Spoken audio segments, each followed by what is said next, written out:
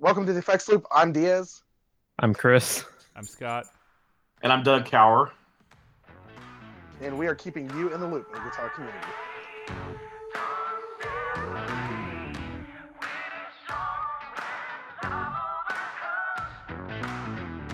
This episode is brought to you by our Threadless store again. You can check it out in the show notes or the description. Go on there, check some stuff out, buy something, represent.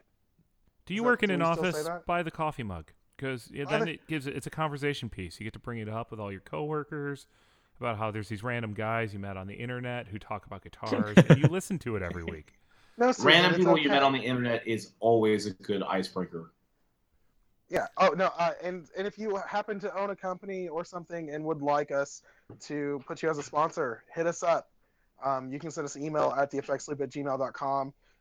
If there's anyone currently on the episode talking, no, I'm just kidding, Doug. We will talk about you as much as you want us to. Or actually, this podcast owned and paid for by. No, actually, and if you own a company or something and you want to be a guest, then come on and chat with us. We love having guests on here. Doug is back for week 2. Yes, I am. Chat it up with us. So we can do a what's new section. If anyone got anything new in the past 30 minutes. Chris, do you have anything new? Negative. Except for my dog ringing the bell, so that'll be in there. Pavlog is like salivating somewhere. Yeah, that I was a smart got a new joke, beer in the last 30 minutes. Did you get something new? Did you buy a podcast? Yeah, well, yeah. I mean, if you want to buy us out, we can talk. Yes, I'm creating my multimedia. I'm quite the mogul. No, nothing new other than a new beer, and I'm having a sculpin now, so yay for me. Get that product placement for you. Yeah, I need to get something new. I need to buy a volume pedal. I was searching through one. BP Junior. Did I see that speaking of volume pedals, is the guys from Classic Audio, are they shutting down?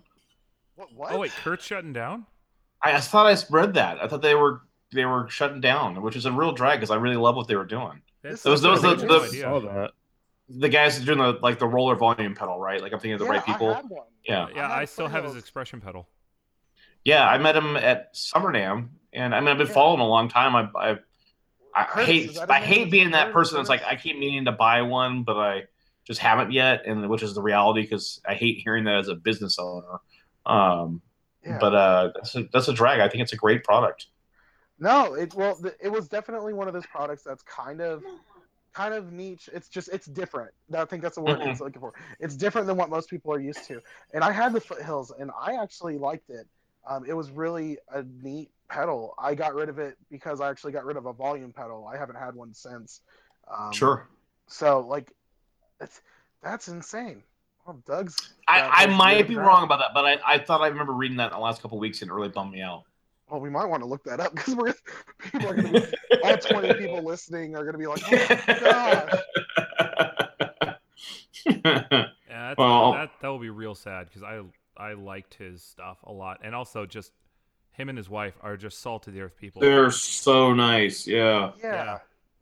And that's, I mean, when you're buying stuff, you're often buying the person as much as anything else, and we'll get into that topic later a little bit more. But I will speak to the quality of his stuff, and I can't find their Facebook page. Yeah, I can't find their Instagram either. Oh my gosh! Well, that's a shame. That's sad news brought to you by. Well, every episode, it seems like we're talking about another company shutting down right now. Yeah. Oh man, that's crazy. I will happily discuss the last 2 years for business, and I'm not surprised that that's happening. It's been very difficult. As of late. Feel like one of the big things that I'm sure has been hurting companies is a lot of. I mean, there's always been eBay, but eBay has been a whole world that's been, a lot of people. Some people don't touch it. and then you've got your eBay sellers and all. It's this whole crazy thing. It's almost like the gear page, just with craziness that goes on there. But then you had a website like Reverb that has just skyrocketed and boomed, and I'm sure that has not helped. The ease of being able to do transactions on used gear. Yeah, but at the same time, I do a lot of business on Reverb as a business. I mean, we sell Reverb. Last year, we were looking at our credit card. Like I use kind of our merchant account, it handles all the credit card processing as kind of a quick way to do a snapshot for how the business is doing. And it was down considerably. And I was like, I was really freaking out. And we were having a rough year last year. But the end of the year when I had to compile everything for my taxes, Reverb was a much bigger chunk than the previous year. And that because it wouldn't show up in my website credit card processing. So Reverb has benefits as a builder, but I can see as a pedal company where, we were discussing in the last episode, my fear about competing against used Titans. You're right. When you make the same pedal and you pump out hundreds of them, then you compete against yourself pretty quickly. Titan or Cowers tend to be fairly unique. So the double-edged sword to that is sometimes Cowers will sit on Reverb for a long time, which doesn't look great for the brand. But, that's a whole other topic. That's like, I'd say that definitely can hurt because there's everyone checks their local Craigslist and you're like, everyone knows that item that keeps getting posted. There's a Tele B bender in my area that's kind of a parts caster. It's $700. I really want to try it out, but I'm sitting here thinking like, that thing's been on there for months. Do I really want to buy it? Maybe it's crap. I wonder if someone went by and played it and didn't go through the sale. I mean, there's that little kind of thing in the back of your head that you might not always consciously process, but when you think back, you're just like, maybe that did kind of hold me back. So there's a couple of Cowers that are very early Cowers that have been on Reverb for 3 years. Wow. Oh yeah, and they're models we. Both of them. One's a Carina Express, which we only did 3 of, and the other's a Express 3 pickup Express we did for Nick Greer years ago. And we only did 5 guitars. They're basically carved top Express models, which we stopped doing after that. The Express became our flat top model after that. But they've been on there years, and they're one is literally Daylighter number 3. The other one is probably number 9, so they're pretty early examples. But they were solid guitars. I'm always shocked when I see Cowers on the Guitar Center used website. Yeah, yeah. I think that 7-string's on there right now. Yeah. Yeah, I remember. I saw the 7-string, but it always makes me go because I'm sitting here. I'm like, I know how Guitar Center does on buying used gear. It's like, man. I could only imagine how much that they sold that guitar. Yeah, how little they gave you for it. Yeah. Oh my gosh. I don't know, but I think if I was a builder, I'd kind of be like, yeah, at least my crap's in Guitar Center. Yeah. That's some marketing right there. It's on their website somehow. Yeah, you didn't even have to Photoshop that. I don't know, man. Their used side of their website looks like it could use a little Photoshopping. It's so bad. I wish they would just use Reverb's storefront for. I don't know why they don't, honestly. Well, it's because it's giving money to Chicago Music Exchange's owner. David. Fair enough. Listen, you could look at me totally derailing the podcast within first 2 minutes. No, dude, well done. This is just how we roll. Listen, if it wasn't you, it would have been me. You're okay. Oh, don't worry. I've created a what's new while we've been talking. So. What did you buy? And that would be my Love Pedal JTM is now in pieces as we've been talking. I think we talked about this a while ago where I was like, all the JTM 45 emulator pedals all kind of are just freaking loud. Yeah. So I'm looking at ways of trying to put a master volume in here. Nice. Oh my gosh. He's over here really trying to mod pedals in the middle of the podcast. Well, the best part is I just pulled this out, and so there's a battery in here. And it's held in place with what looks like, do you remember oxypads when we were teenagers to get rid of your acne? I think the battery was held in place with an oxypad. Better than a maxi pad, I guess. Oh. Yeah, that's me. Sorry, I went there again. All right, we're earning our E today. All right. Oh my gosh! All right, so we'll go on to gear news. Dr. No put out a new pedal, and it's a doozy. Oh my gosh, it is interesting. Hold on, I'm gonna pull it up. Scott, you probably looked at it for a little bit. Yeah, it's called the Moon Canyon. I was hoping Doug would do his thing again. Sorry. Moon Canyon. There we go. It is a delay, a reverb, an effects loop, and a drive all in one pretty cool pedal. Really cool looking pedal. Yeah, the artwork on the... I don't know if that's going to be the actual model that comes out. Looks absolutely amazing. And the way it's set up is it's really cool, is whenever you activate something, it lights up part of the moon or to the side of the moon.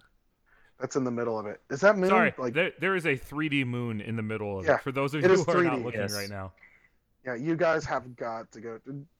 If we don't put the link to this, it's 429 euros, which is how much, Scott? I don't know. Doug's well, you're the one talking about your international. 429 euros. It's probably about $500. Okay. Or 510.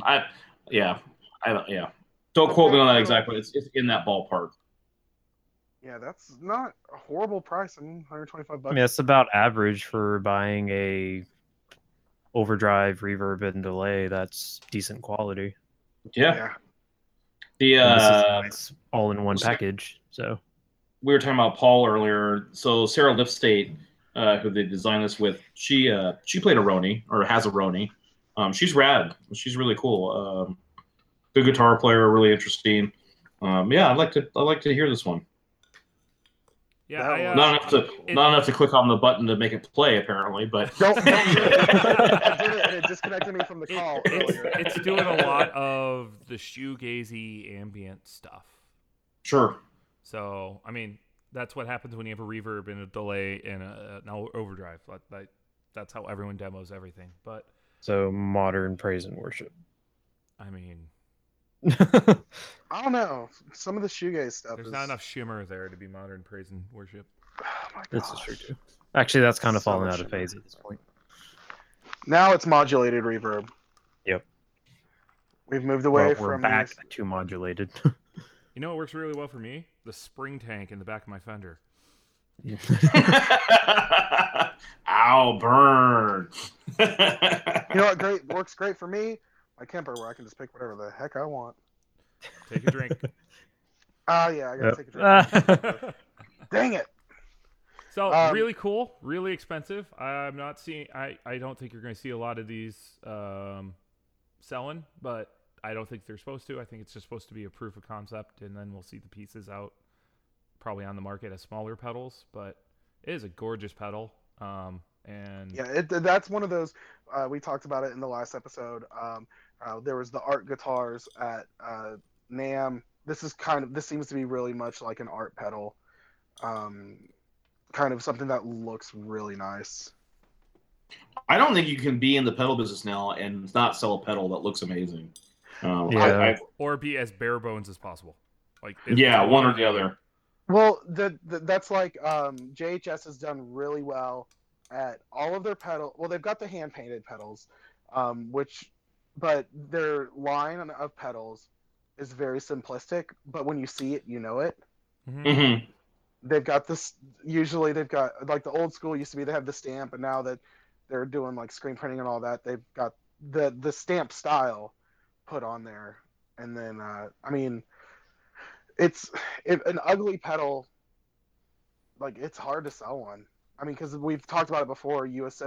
Somehow your brain tricks you into, if it looks nice, it sounds nice. If it looks ugly, it sounds ugly. I have bought pedals because I like how they look. Plain and simple. I mean, I definitely have. Or I want the special art edition of a pedal I own just for the artwork, and I'm like, I know it doesn't sound any different. I just want it. Yeah. I do have a JHS hand painted that they painted Ron Swanson on for me, so there's that. Nice. Oh, I remember that. Yeah. Listen, a prime example of that. Someone that not saying they did bad before, but whenever they changed their artwork, it really brought them into a new level, in my opinion, was Wampler. Sure. When they started moving into version 2s or almost version 3s of things, they really kind of stepped up into the next level in art, and that's like the Photape Echo version 2 is a prime example. The new one looks absolutely amazing. I think Jason Wilding does the graphic design, and he really brought them up in the design of it. Because I mean, Wampler old school stuff, or back when he was indie guitarist and everything, looked like it was just label maker put on there. And I honestly think some of it was like almost label maker, like some of the old school underdogs that you see and some of the triple wrecks, like it's pretty crazy. But yeah, you definitely, the way things look help sell stuff. Yeah, absolutely. So speaking of the way things look and going simplistic, let's jump to this next thing. We're starting to finally start seeing some of these Summer NAMM announcements early, I guess, but because we're about a month out right now. Basically. Yeah, so we're probably going to have a few slow news days here for the next week or two. But, Grez has announced a new baritone version of their Mendocino. Truth be told, I've never heard of this brand before. Have any of you guys? Nope, but it looks like a Gretsch, and it's almost smelled like Gretsch. It very much does. It's a Northern Californian builder, so Doug, that's out in your neck of the woods. Yeah, I'm pretty sure I've either met this guy or I think we've done events together, and I'm drawing a blank, but I'm certain we have. I like it. I think it's really great. And took a throw at him. Yeah, probably. Let's see. Tonewoods comprise an old growth redwood top and one piece Honduran mahogany neck and body. So exotic woods. Yeah. So Doug, seeing as you are in this profession, here's my question on a lot of these, like tone woods and words like that. Tell me you're gonna have the thing I was just about to talk about. Yeah, go ahead. Oh, I was gonna ask you how you felt about some of these builders that like throw these exotic woods out at you. Do you feel that they sonically make such a difference that it should be the selling point, or do you think that it's just a little caveat? I do find it's kind of amazing how everyone has I'm sorry, you can't see my air quotes, quote unquote, old growth wood, which seems kind of odd to me because we all buy it from the same place. I mean, occasionally, like with redwood, you can, there are people who do go recycle redwood, and I get that, and stuff. But we were talking about in the last episode where for us, where our customer base is at, it's been a lot of painted stuff. So we just don't do a lot of fancy woods anymore. It's just kind of not my bag personally. Like, I mean, so this Grez is much simpler than like I'm just not into the, like a PRS with a, ooh, look at the all Brazilian rosewood PRS. I'm like, don't care. It's just not my thing. It's bragging rights at that point, isn't it? It kind of is. Well, everybody has a different opinion in the industry who builds guitars, understandably. I feel like I'm in the minority camp where body woods are much overhyped for what the sound does to an electric guitar, and the neck wood is criminally under talked about. The neck wood to me makes way bigger of a difference than the body woods. If you built a Super Chief, or a Banshee or something with a maple neck instead of the Spanish mahogany neck, it's a drastically different sounding guitar than if I build a Super Chief with a redwood top. It's night and day difference. Like redwood, or we've done redwood and basswood and maple and mahogany, all these different front and back combos for Super Chief, and they don't sound that different, honestly, compared to if you change the neck wood. It's, to me, it definitely, the sum of the parts add up, but it's just not the formula that I'm into. And yeah, I do kind of feel like the all rosewood guitar, or look how much endangered wood's on my guitar. It's just not my thing, and I think it is kind of bragging rights more than anything else. What about the fretboard material, Doug? How much of a tone difference does that make? Almost none, honestly. Is it just using purely the playing paper style? I pick a fretboard wood. This is the order I give the priorities. Number one is how stable it is. Number two is what it looks like. Number three is how well. No, actually, number one and number two are really how stable and how well it holds a fret, followed by how it looks and then how it sounds last. It's not nearly as much of a, and this is acoustic. I mean, sorry, electric guitars. Acoustics are obviously a different story. Wood's a different thing altogether for an acoustic, but on the electrics, it's just way overplayed. I have done Brazilian. I have done ebony. We've been doing Wenge for over 10 years now. I've done every fretboard variant known to mankind. And the people who tell me that they can't be happy with a Les Paul if it doesn't have a Brazilian fretboard are insane. Because they moved to, what was it, Richlight? Yeah, I mean, I understand people want maybe being hung up that Richlight is, compressed paper, essentially, or wood pulp. But and it's neat to see that Richlight is gaining acceptance in kind of the non-vintage crowds, which is, we don't make anything on like the metal modern 7-pointy, guitar end of the spectrum, but that crowd seems to be much more open to ideas and innovation than the markets I sit in.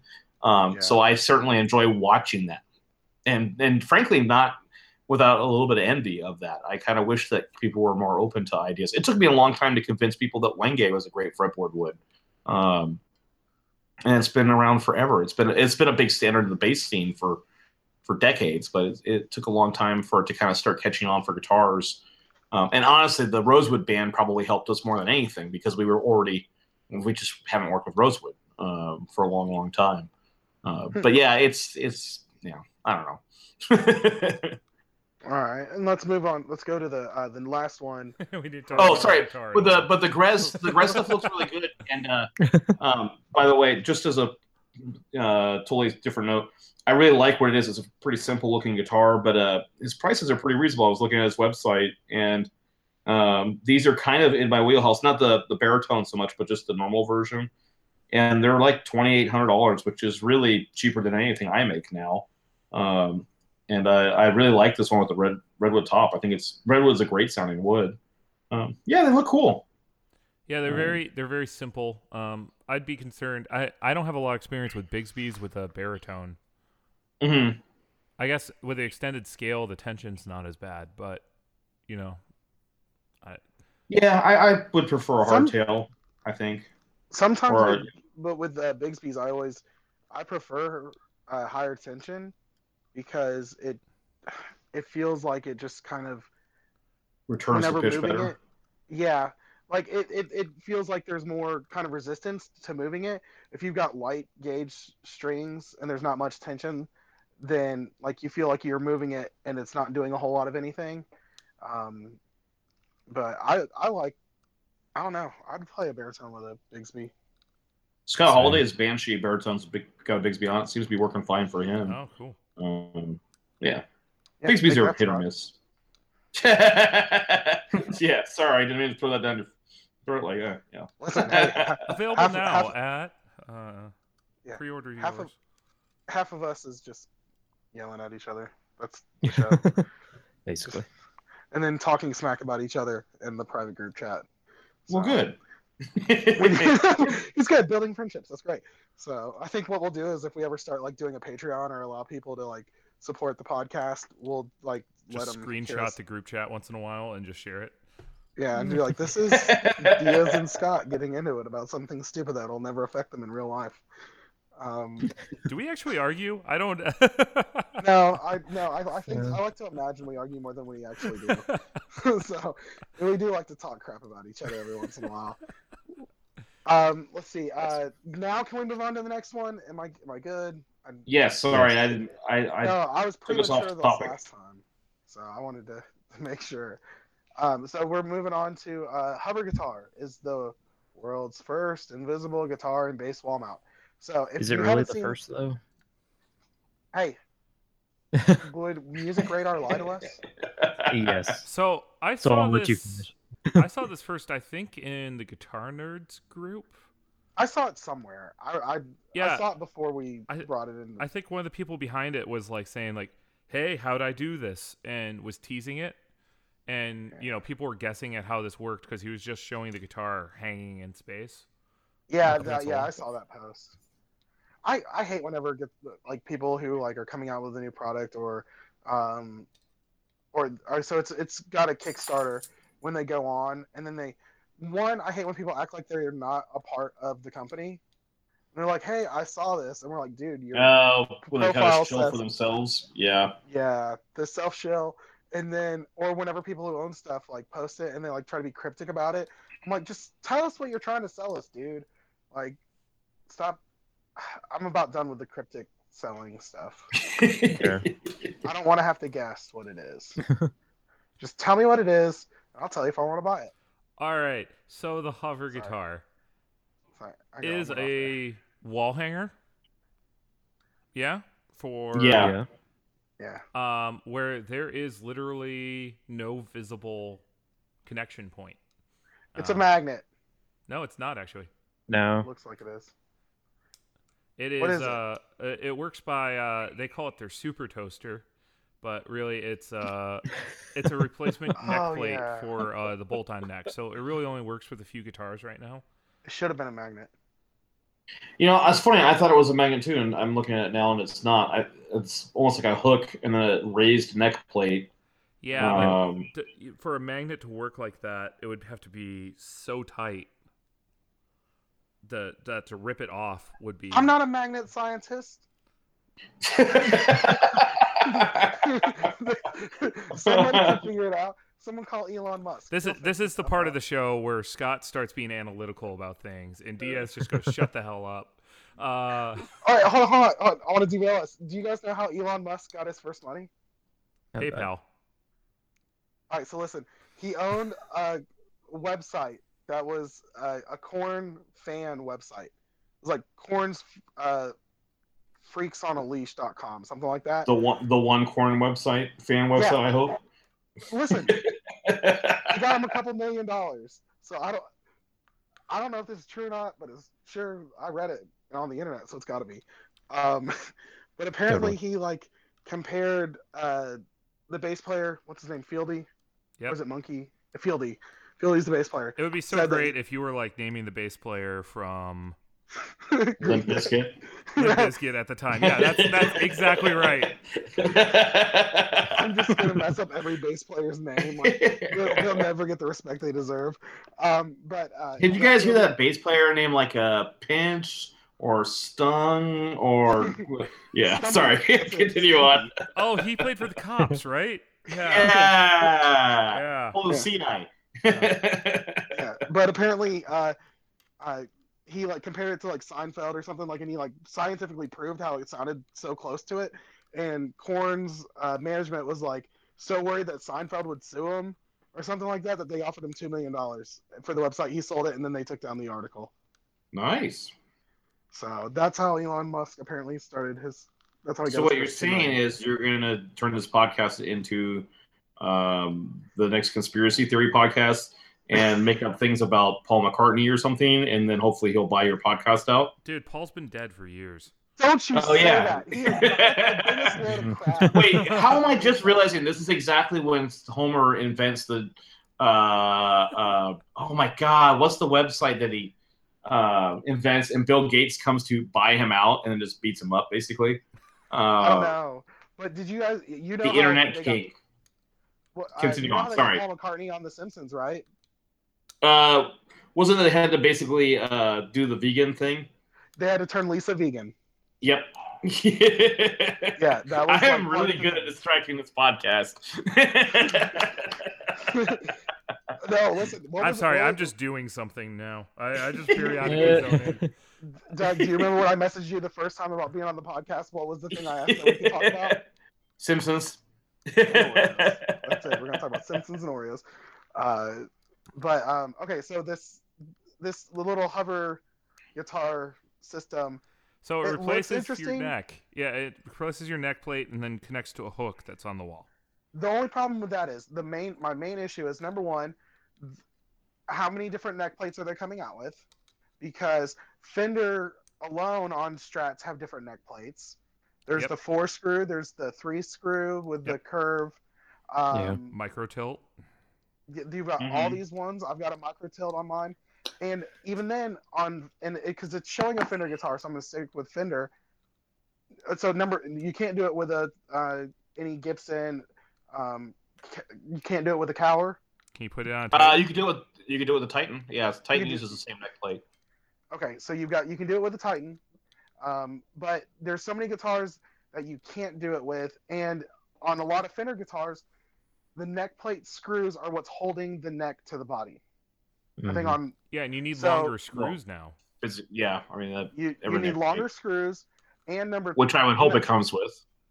And not saying that taking a Fender neck off is annoying, because a lot of people do it quite a bit, but it is something that if you do it wrong, you're going to jack your neck up.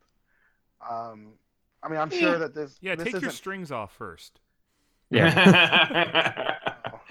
I'm just saying, if you get a person who has no clue how... Gonna be here like, we're going to have to explain lefty loosey, righty tighty to him. Oh, that's how it comes off. It's the positive direction, because it's the right-hand rule. Listen, I thought you just turned it clockwise until the screws finally broke loose. I hold up my hands, and whichever one actually makes an L, that's my left. I figured that out. I learned that last week. It was great. You learned that last week? No, I was kidding. Oh my god. I will say, on the addressing the neck plate issue here, they're pretty open about that. That's the limitation to this thing. It only works with that right now. The guys at Recongus Guitars in Finland, they were at the same show in Berlin that we were at, and they had this ridiculous steampunk display that they made that was like 3 differential axles put together, and they used same idea that they used magnets. They had like neodymium magnets in their thing that were strong enough to hold with the truss rod, like in the middle of the neck, and then like one on the somewhere else. I'm not sure on the body, and then they literally spun these things 360 degrees, so they were half of the rotations away from the stand, and it worked. It was kind of scary. I do not want to trust that. Yeah, the hook idea seems a little safer until somebody just uses drywall mollies to mount it, which will be their own fault. Don't anchor your stuff into drywall. Find the stud. Yes. Or you could buy a product from a local possible podcast host. That would mean you don't have to put anything on the wall. You could buy a DRS. Or a podcast sponsor. Yeah, there you go. He's like, did Doug just sponsor our podcast, guys? You heard it first. We'll see. I'll take 2 stands in that case. Yeah, that's it. Oh my gosh. Yeah. We'll see. Right. So the great question I have for everybody here is this worth the 36 euros? I would rather go buy a Hercules hanger, because those are what I've been using for years. I just love how all pricing the last 2 weeks has been in euros this entire time. All right, $20 I don't know how I did this. $20 American, I'd try one. That's still a lot of money, man. No, I think for $20, I mean, think about it. You buying a new neck plate is kind of expensive as it is. Oh, it's not. Neck plates are cheap. Like $4. Yeah. No, they're not. Yeah, they are. Buying in bulk, maybe. No. Okay. Yeah, you might be right. Sorry. Carry on. I bought one recently. Hang on. I'm going into Amazon and seeing how much I paid for a genuine Fender one. Okay. $20. I said $20. No, I don't think you pay that much. I did not pay I think that my much base for a neck Fender. plate was like 7 at the most. Oh gosh, Yeah, I made this order a while ago. Okay, whatever. I don't care. I have no idea how money works. But okay, I'm looking at this though. The one thing I could see that would be, and without seeing it, I kind of feel like you would spend a bunch of time trying to get this thing lined up on the hook correctly to get it on the wall, and possibly either scratching the wall up or the back of your guitar, maybe. Right because it's kind of right there. Right at the top of your headstock, you'd have a little spot where paint keeps rubbing, like white paint. Yeah, it needs a rub plate for sure. Like that will get worn down. Yeah. Yeah. Especially that's a neat idea though. Fine, $10. I'm like bidding with them, and they're not even here. I'll give you $5. Just like Doug gets to deal with whenever we move into Every our minute. We're gonna segue into it. All right, so I guess I'll kind of explain the topic because I kind of came up with it. Let's see. Dang it, Scott. 1079 Fender F neck plate. Okay. Suck Whatever. it. Thanks, Doug, for the backup on that one. Yeah, no problem. Happy to help. Doug's the official suck it guy. Take that. Now I'm gonna get some guy complaining that I'm charging him for that extra $5 on that neck plate. You said on the podcast you only paid $5. All right, you're right. I'll take Craig's price down $5. Just let us know who's actually listening to the podcast. Use coupon code SUCKIT on Cower's website. Oh man, that's happening. Yeah, that'll be yes. $5 off coupon. All right, so oh my gosh, I'm gonna be so mad if I can't find it. I guess I never saved our boutique cost worth it topic. No, I had the screenshot of the actual post. I don't know. Oh, it's in probably the Inner Circle group. Yeah. I'm sure. I can give you the synopsis because what you're alluding at while you go look for it. So I think the number one thing I'm proud of as a business is how many people tell me how much they enjoy when I have to deal with assholes online and pardon my French. And it's we're good. Yeah, there's a very interesting thing on the internet where if people think your product is too expensive, they will tell you so. And then when you try to explain to them why it's so expensive or show them that you also make things that are inexpensive, they think you're an asshole for telling them that. And so that's happened. It happened again yesterday. And my favorite thing about when we deal with internet trolls is somehow they always pick the worst day. Not like I'm having a bad day, the worst day for them to do this because the last Saturday, time you don't have it. Your Saturday is your day that you don't have any. It was literally not only Saturday, but it was my birthday yesterday. So I was just drinking beer all day, not to tote my birthday. So and the last time, the most famous incident of this was like right before Thanksgiving, and we were snowed in my parents' cabin, and I've been drinking bourbon all day. And Bourbon Doug is a real dickwad. I will not have any of that. So yesterday, the thing Jonathan's alluding to is this guy came on, and so we talked about in the last episode. We have that rack line, and the rack line is kind of what lets us do guitars, honestly, at this point. But the racks that we make, we intentionally make a nice rack. It's a furniture grade product. It's expensive to make. It's expensive materials on every level. The bamboo is expensive. The specific materials we use for all the contact surfaces we had to thoroughly test, and some of them we had to work with the manufacturers to make sure that they wouldn't, react with nitro. And we've had pre-war Martins on these things, and it's a thoroughly thought out product. And even things like the packaging is expensive. Like it just goes on and on. So they're not cheap, but they're not the most expensive option out there. And this guy gets on our page and throws a hiss fit that this rack was $720 for the full. I've got the thing right here. Okay, good. If you want to read it, you're welcome to.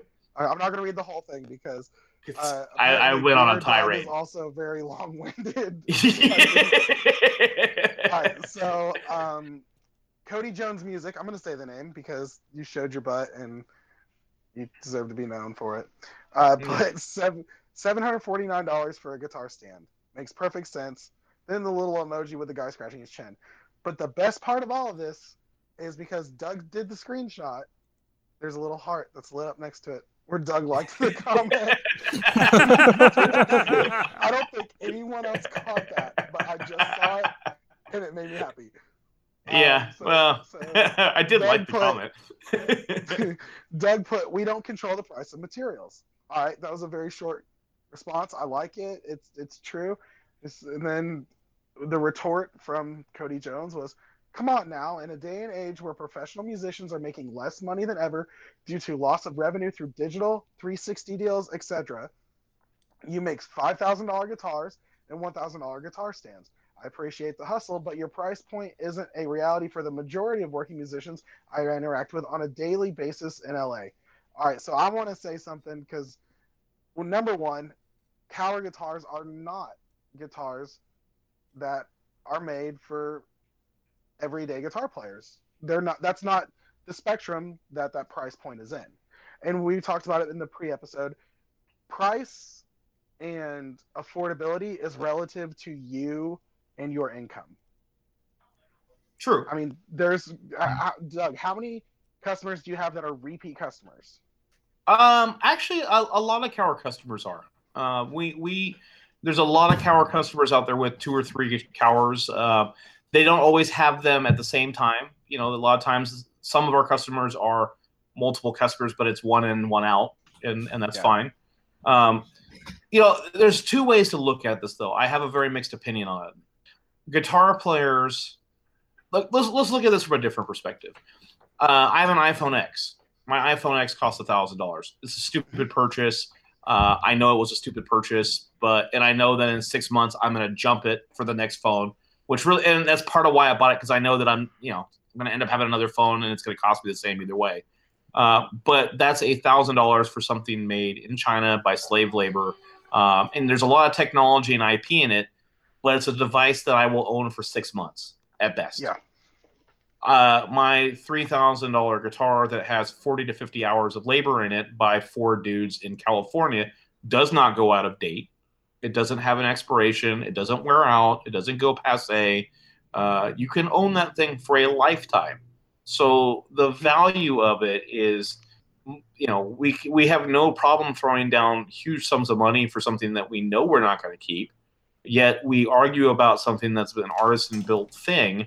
That frankly, guitars are like criminally underpriced anyway, in my opinion. Anybody who's built them quickly realizes that guitars are difficult, complicated things to make. I mean, they're not an iPhone in complexity of design by any stretch. Don't get me wrong, but they're not something that you just slap 3 pieces of wood together and a guitar comes out the other end. They have time invested, and the fact that you can buy so many guitars for under $1,000 that are now pretty good guitars is mind-boggling. And really Gibson, as much as I hate Gibson, they're the biggest brunt of this. It's exactly the same thing that happened here. People always go, Gibson's overpriced. And then they point to like a, Tom Murphy aged historic custom shop Les Paul at $7,000. I'm like, yeah, it's kind of overpriced. And then they go, the company's out of touch with reality, ignoring the fact that Gibson also has a $999 studio Les Paul. That's pretty good for the money that's made in Nashville. I mean, I got my Gibson Firebird for like $1,300. Yeah, so it's not fair. And the same thing that Cody did to me, you make $5,000 guitars. I make the occasional $5,000 guitar. It's not representative of what we make on a daily basis. And then when I show him that, and I said, yeah, but we also make Titan at $1,300. So, you're out of touch with working musicians. I'm like, no, we're not. I want a 911 turbo. You need a better musician.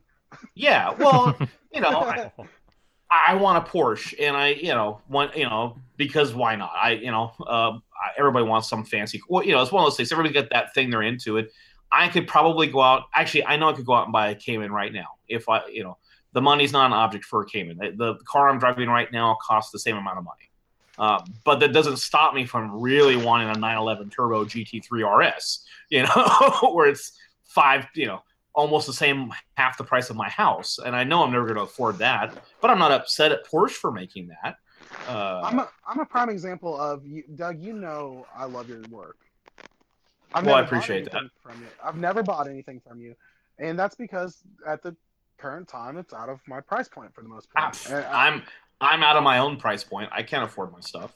Yeah, but I'm not going to go on there and like try to shame you, price shame you. I mean, we live in a day and age where people just need to shut up and keep moving. I mean, anybody who complains about prices on the market right now has clearly never tried to buy a cello.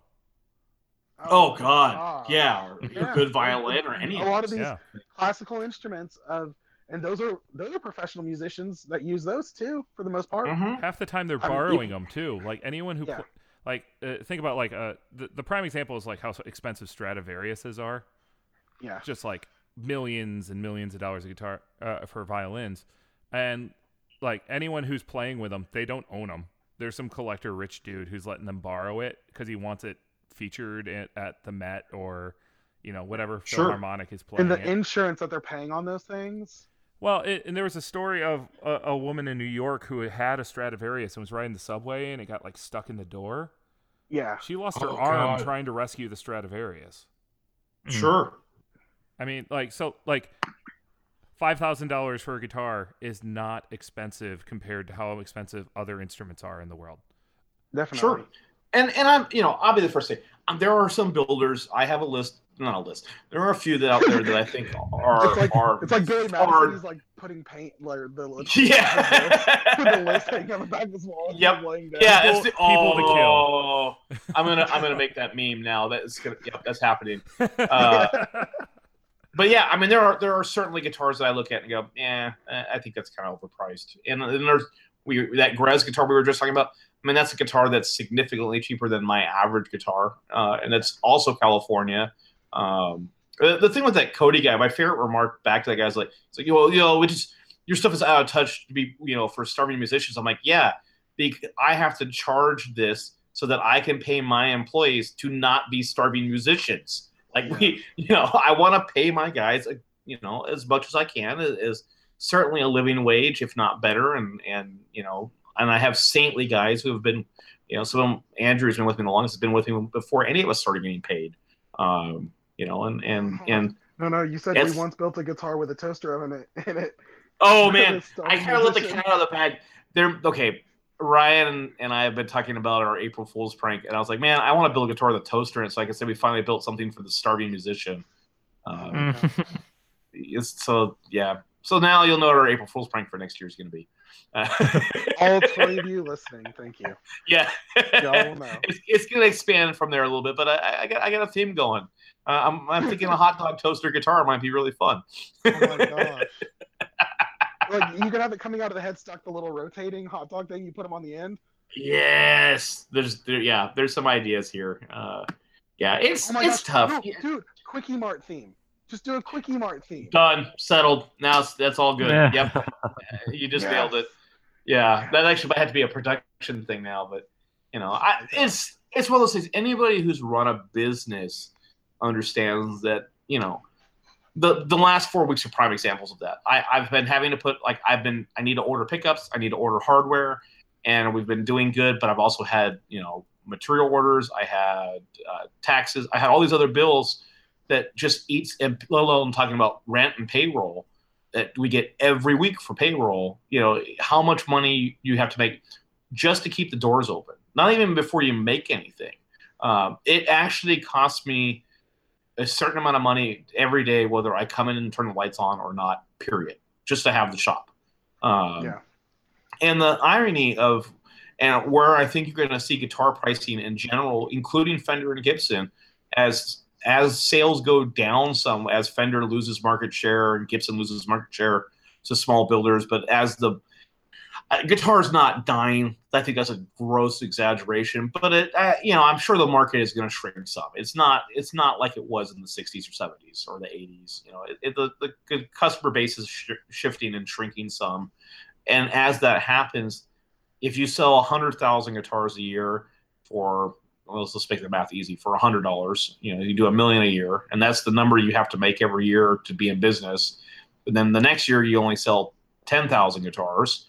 You're going to have to charge $1,000 for those guitars to make the same number. And then if you start only selling 100 guitars a year, you got to charge $10,000 a guitar or whatever, just to pay those bills. The irony is the more people who bought racks from us or buy Titans, the more I could probably drive the price down. But I certainly can't do it at a loss. And if we only sell 10 Titans a month, then I know what we got to make that month on them. Otherwise, when is UNICEF going to get in the guitar business? Yeah. Are we quoting Joe Dirt here? Yeah. I'm pretty sure I made that a meme in the Gear Slum group. I think that's there. The hardest part about all of this is that a lot of these people are sitting in their chair on their phone and they're looking at their bank account and then looking at this price when they don't realize that you're, like you said, you pay your employees a livable wage. As much as I can. And in California. Yeah, we talked about that too. I think that was like pre-episode stuff we talked about. Yeah. A lot of people don't look at where some of this stuff is built. The cost of living in California versus Tennessee, where I'm in East Tennessee, which has a very low cost of living. I rent a 4-bedroom house with a basement and a garage. It's an older house, but I pay $7.95 a month. Good. See, look, right there, that's a prime example. I have a 1-bedroom apartment with a parking spot that costs over twice that. Yeah. Okay. My mortgage is 3 times yours. Yeah. Your rent, John. Yeah. It's all relative. Yeah. And I mean, where you live, where you're based, what you're, and you can't sit there and. Number one, it's not your damn business in the first place. Like literally, it's not. So you can't sit there and tell people what they should be charging and what it's worth. I mean, we've talked about what things that if it was in this price range, I'd be interested in it. Yeah. But if it's not in that price range, I'm not interested. And I just go about my business. I might talk about it on a podcast, but I'm not going to sit there and try to blast the company. I mean, number one, the ironic thing of your DRS, the 750. Yep. It's the highest. Oh man, I don't even want to explain to them that you can look. I've had customers who've bought 5 full racks. I mean, it's like $3,000 in racks. Yeah. And when I said this about the pre-war Martins, I literally had a guy call me one day. He's like, "Hey, would you give me a deal if I bought? I need 3 full stacks and 1 more Alpha 7." I'm like, "Yeah." I was like, "Yeah, I've got a room that all my pre-war Martins are in, and they're all on crappy stands that I spent $100,000 building this room that's all temperature controlled and humidity controlled. This is a really great product. I'm really excited about it." And I was like, so basically you've probably got $1 million in guitars sitting in there, and just the, just the on personal installation. I should have. I was terrified about that because we had tested the materials as much as we humanly could, but I don't have a pre-war Martin. And I was like, oh God, I hope nothing happens. Yeah. And even though you offer those guitar racks we talked about, they're on American Musical and Z-Sounds, and they have payment plans. That's how I got my Gibson Firebird. Sure. Was through that. That's the only way I could afford it and be able to get a guitar that I wanted.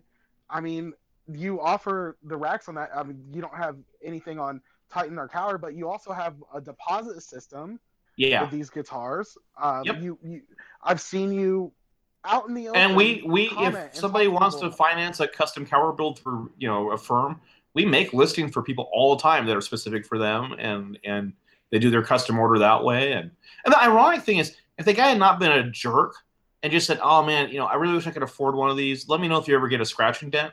I have this stuff all the time. I would have made him a great deal on one to help him out. Or to anybody. I'm literally on Instagram the day before. I'm like, "Hey, the ones we took all these photos of, it's all once assembled. We'll sell it for a discount. Just let us know." And I'm always trying to do that kind of stuff for people.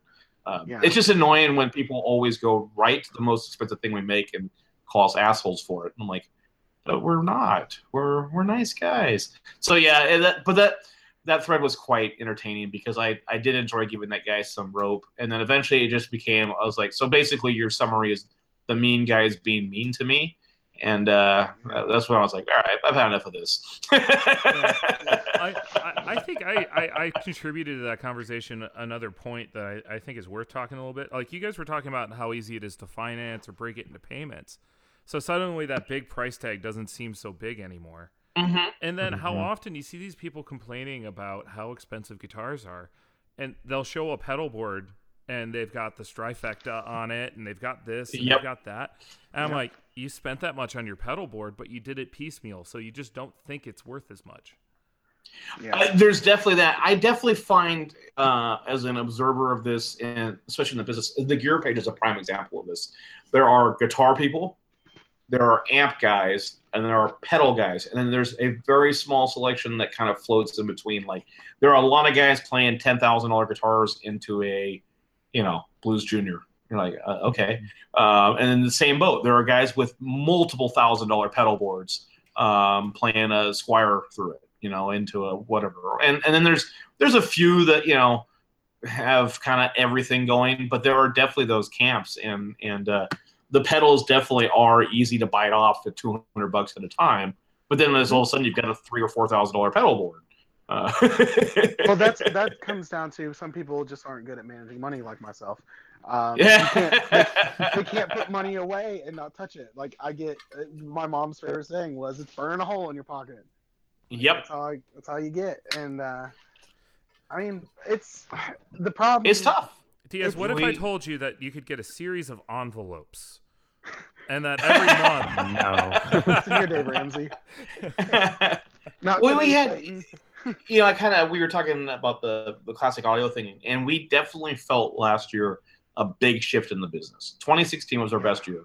2016 was so gangbusters that we had almost 0 custom orders the entire year.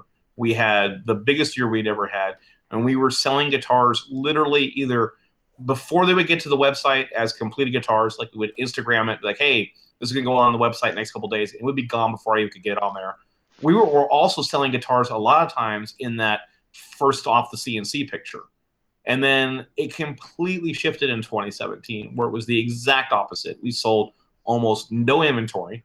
And everything that we sold that year was a custom order because it split into 4 payments over 6 or 7 months. And there's no interest on the customers. It's just, this is the way we keep everybody honest. We get 25% up front, and then we get 20. There's like 3 more milestones along the way where we take another payment draw, and everybody's happy. And so that's a big chunk of it is, and I have my own theories for part of why that shifted, but that's a whole other thing. That's something we do offer, and smart people take advantage of that from us.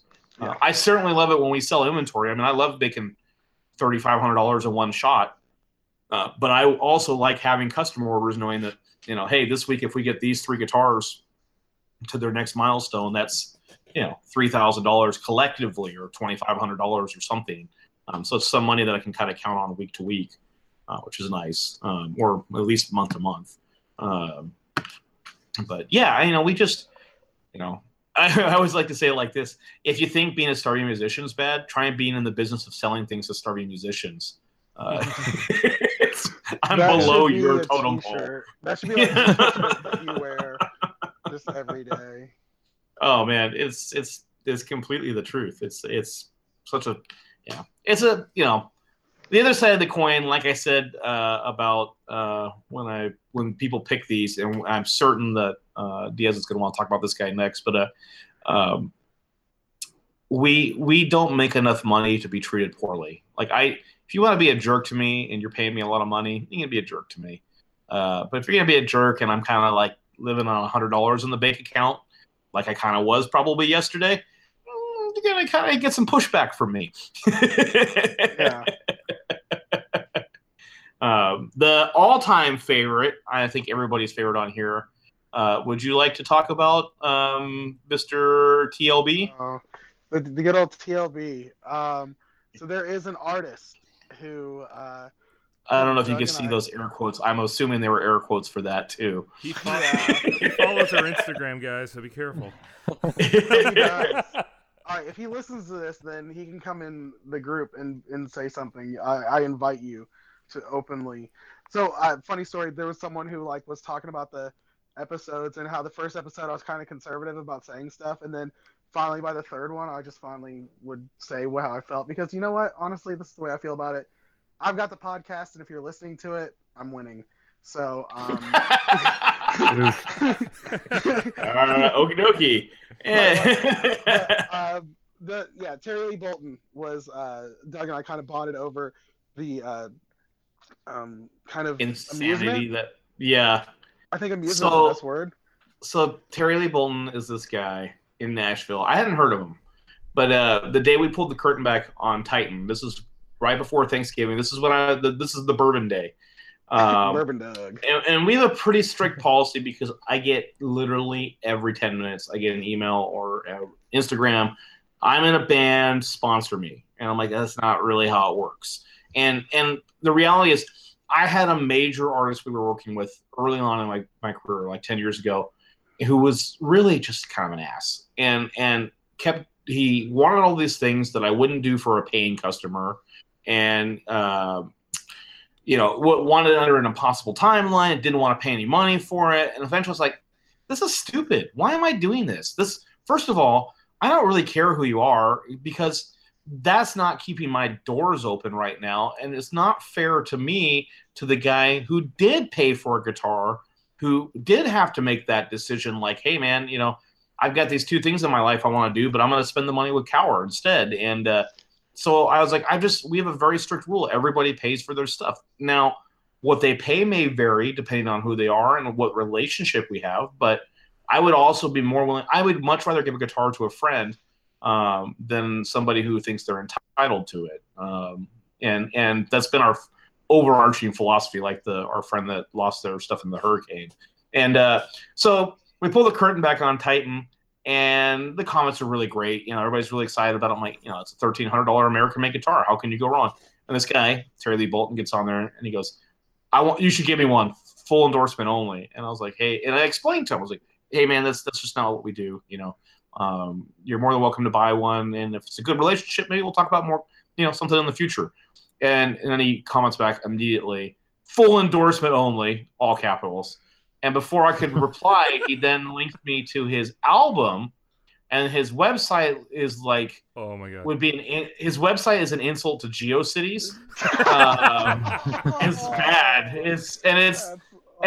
That's not necessarily how you grade somebody, but it's really like it is like Homer's website when he just takes all the animations and sound effects from all the other websites and sticks it on his. That's kind of TLB's website.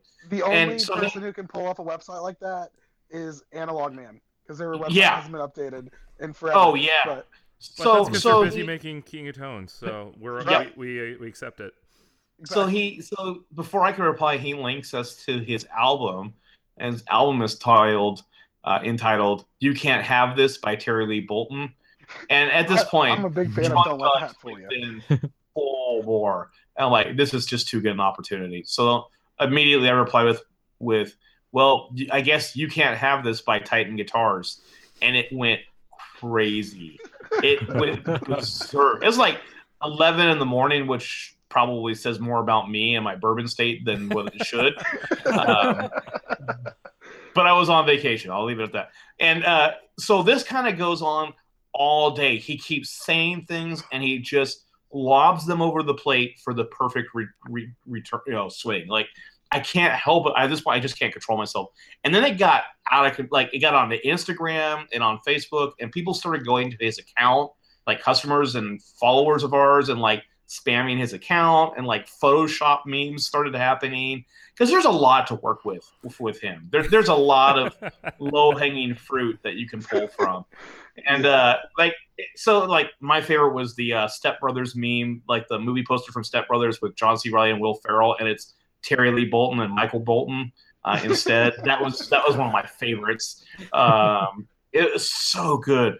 But by the end of the day, like a few people were like, I can't believe you would do this. That's really unprofessional of you guys. I'm like, I didn't do anything. I gave this guy an opportunity to understand that he could become someone we could work with, but I'm not going to give it to him because he's entitled to it or thinks he is. It's not fair to everybody else who pays for our guitars. And so at kind of the end of the day, I was like, all right, this has kind of gone on for like 8 hours. Maybe we're getting a little over the precipice here. So as an apology, enjoy 10% off using the coupon code Terry Lee Bolton for the next 24 hours. And that's how we apologize. We turned them into a sales promotion. It was maybe the highlight of Cower Guitars trolling history. I really, really thoroughly enjoyed it. Yeah, if you guys are not following Cower Guitars, you have to. or Terry Lee Bolton's Instagram. Well, there's a lot of that too. Yeah, follow Terry Lee Bolton. Mark Swartz, who a lot of us met last year at Summer NAMM, he's become a huge fan of Terry Lee Bolton. It's been a great thing. I believe we were listening to his album in my car one day when we were down there. After we went to Pharmacy. Yeah.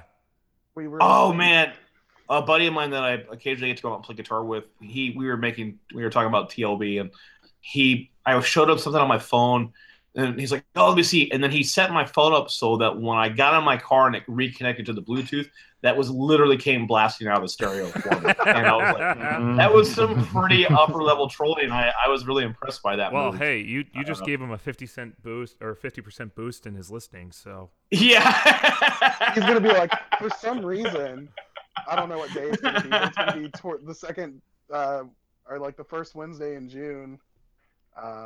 He's nice little sales for a website traffic spike. Yep. Yeah, he's like, what just happened? So, it was pretty. The funniest thing is I started getting emails throughout the day from other industry friends who had run. I had no idea. He was an industry legend for people who have run-ins with this guy. Premier Guitar. Yeah, Guitar Story was great. Yeah, and I don't want to necessarily dive into that one because it's a little bit in confidence, but yeah, but this pretty epic story, and he's an entertaining human being. I'll leave it at that. So I think we're going to kind of wrap it up with that. So once again, thank you, Doug, for being on. Thank you, guys. Thank you so much for being on. Hey, Doug, one last shameless plug. Where can people find your stuff? What of the 13 different ways to communicate with you? Or is So there's 3 websites. There's Cower Guitars, Kauer. By the way, I'm pretty sure I started a guitar business just to force people to learn how to spell my last name correctly. So there's that. TitanGuitars.com has its own website. Cower and Titan both also have their own Instagram accounts at Cower Guitars, at Titan Guitars. And then DRSRacks.com is the rack website. It's just the website. We just talk about the racks on the Cower Instagram page from time to time because it's the same product over and over. It's not really that exciting to have its own Instagram account. But yeah, the Cower Instagram account is where you go get those wicked, savage Simpsons memes. Hold on. Speaking of Simpsons, we have to. You promised that you would let us talk about it. So I'm going to ask you just really quick. Sure. What's your favorite Simpsons episode that you could? That's easy for me. My all-time favorite episode is it's called "You Only Move Twice," and it's kind of an eclectic episode. Like I never saw it in the original. I saw it one day as a repeat years later, and the premise is Homer gets approached to get a job in this town called Cypress Creek, working for Hank Scorpio, who's played by Albert Brooks, and it's like this beautiful town, and Hank Scorpio is like this super likable CEO that's just this down to earth guy that's impossible not to like, and Homer's like successful for once. And then in the background of the entire episode, you find out that Hank Scorpio is actually a supervillain, and there's this entire James Bond style movie plot throughout the entire background of the episode with Scorpio trying to take over the world, and like Homer comes home and they ask him how it works. He's like, "Oh, I'm way ahead of the germ warfare and weather control divisions," and it's just this amazingly perfect episode. And Hank Scorpio is a likable supervillain, which is a likable supervillain CEO. And since technically I am CEO of Cower Guitars, he's kind of my spirit animal, which is why my license plate is Mr. Globex, because Globex is the company that Homer works for, that Scorpio owns. And my project car plate is H Scorpio, and my daily driver is Mr. Globex, which gets a lot of odd. I have to explain this episode a lot to people now who see my car, but it's an amazing episode. It's like season 12 or 13. It's kind of right at the end there. Yeah, it's right near the tail end of when it was still good, and it's so good. The entire episode is, every line is quotable. It's that funny. So yeah, that's why he comes up to him. Homer's like getting coffee, and he's like, "Hey, do you have any sugar?" And he just like Hank Scorpio reaches into his pockets and just pulls out sugar. Pulls sugar out. Yeah. He's like, here you go. Sorry, they're not in packets. Yeah. When the government is storming this, compound, and they're literally like grenades and gunfights and stuff going off, and Homer just strolls in and he's like, "What's going on?" And Hank Scorpio's like, "Oh, I'm just having trouble with the government." Homer without a beat's like, "Oh, the government's always trying to keep business, small businesses down." And well, it's like literally like a laser death ray in the background, and oh man, the best part though of that episode is when they're in torturing James Bond. Sorry, not Bond. Bond, and Bond escapes, and Homer tackles him. Because Homer's like literally just standing by the coffee machine when he runs by. Homer tackles him, and then like they just kill James Bond immediately. Like they don't no more chances for him to escape. They just shoot him right there, and I'm like, which would be the end of every James Bond movie in real life, like in the first 3 minutes. So yeah, it's perfect. Awesome. Okay, and then the last question: Oreos. Besides the classic, what's your favorite Oreo? Okay, so I have the customer that I sent that guitar to must live in the Oreo test market, because it's become this running thing about maybe twice a year he sends us a box of like insane flavored Oreos. It's pretty hard to beat like just a classic or a double stuffed Oreo. Of the esoterics, probably peanut butter, or the surprise winner for this batch was kettle corn, which sounds disgusting as an Oreo, but it's actually pretty amazing. That one's really good. Birthday cake's good. Red Velvet's really good. There's a lot of good Oreos. But classic plain old Oreo is pretty hard to beat. Very nice. I've been living under a rock. Man, there's all these types of Oreos. They're not where we are. Jelly one. I knew there was a mint one. Oh, dude, peanut butter and jelly is really good. There's a Dunkin' Donuts one, but there's also a jelly-filled donut Oreo that is pretty freaking bomb, dude. It's legit. Like, dude, I'm salivating. Like my fat guy. I'm like, I've never seen any of these in our store. Like, literally, they all come from our buddy Pat. And I don't know what it is about where he lives, if he's in the diabetes capital of the world, but he must be, because it's, yeah. He lives on from Brimley Boulevard. He's like, yeah. Yep. All right, guys. Well, once again, thank you, Doug. We are going to be wrapping up. So for the effects loop, I'm Diaz. I'm Chris. I'm Scott. And I'm Doug Cower. Thank you guys so much. All right. See you guys. Have a good one.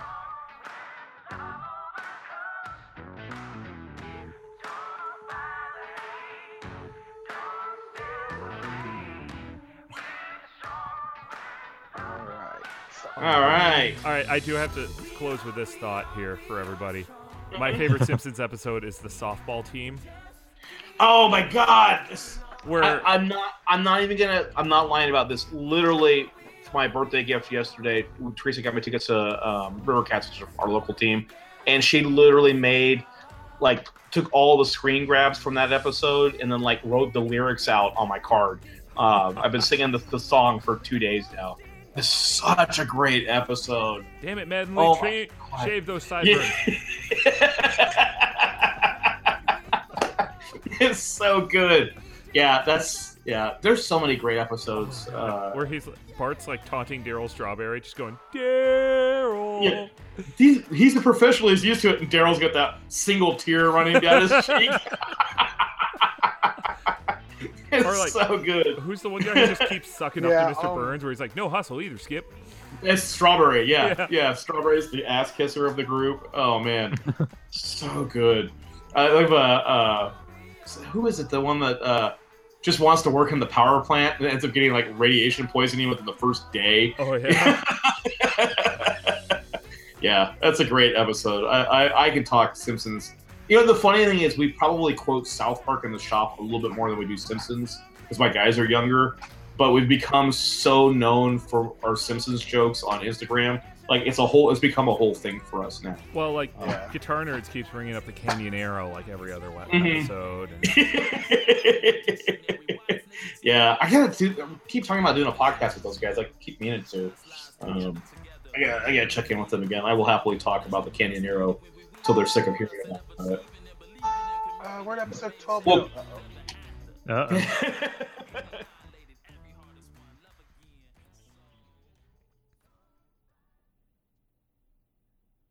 Yeah, I gotta get to a barbecue.